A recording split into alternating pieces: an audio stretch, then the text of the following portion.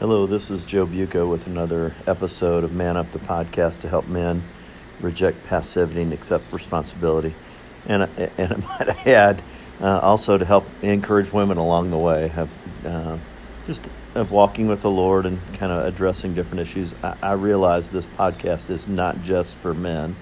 I'm not just talking about male issues, but even if I was, it would be helpful to women to understand their men. So today I actually want to come back to something I was spending my time with yesterday. I shared out of Lauren Daigle's Everything.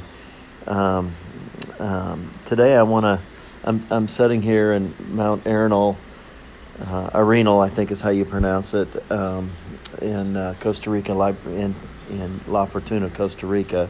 And I'm sitting on our patio drinking some espresso, waiting for Emily to wake up, and actually getting ready to go down to breakfast. And today we'll drive on to Manuel Antonio, south of here, about a 4.5 hour drive, only about 150 miles, but the roads are curvy and 2-lane and very, you got to go kind of slow. But I'm sitting here staring at this volcano that actually has erupted a couple times, but the big eruption was in 1968.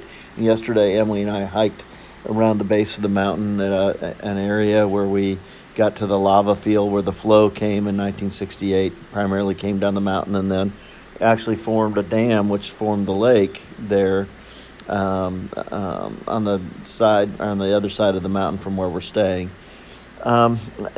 This same psalm, Psalm 121, is a psalm that I read and actually set in a 5-gallon bucket and sketched Mount Everest. I sketched Mt Arenal yesterday or the day before. But Psalm 121, basically, it's a psalm of ascents. It's where the people of Israel came down into worship, came together to worship. And I'll just read the psalm to you. I will look up to the mountains from where my help comes. My help comes from the Lord, the maker of heaven and earth. He will not let you stumble.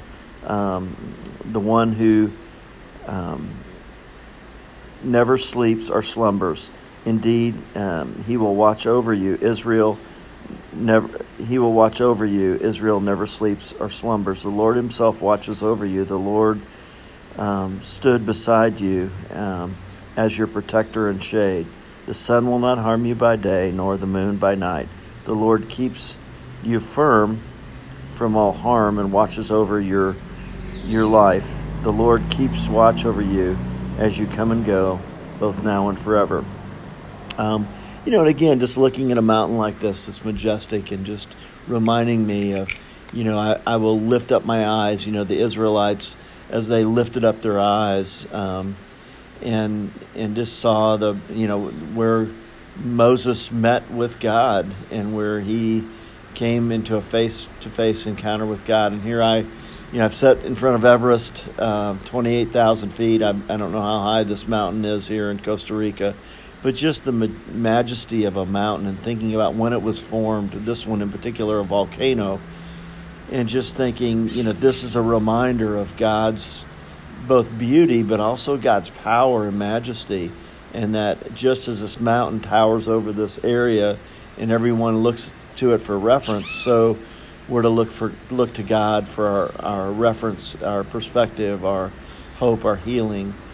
And for me, this has been a really restful few days that Emily and I have had, just to hike and to eat good food and to swim. Yesterday we laid in a river that was hot springs, a little precarious getting out to it because we both didn't wear the right kind of shoes and kind of had to walk barefoot out into the river. And Emily, fell once, and I certainly was, with my tender feet, was kind of ouching through the water, but we did okay. We didn't get hurt. She didn't get hurt, and we were just able to sit in the river for, we only sat there for probably 10, 15 minutes, but just reminded of God's incredible beauty and his provision.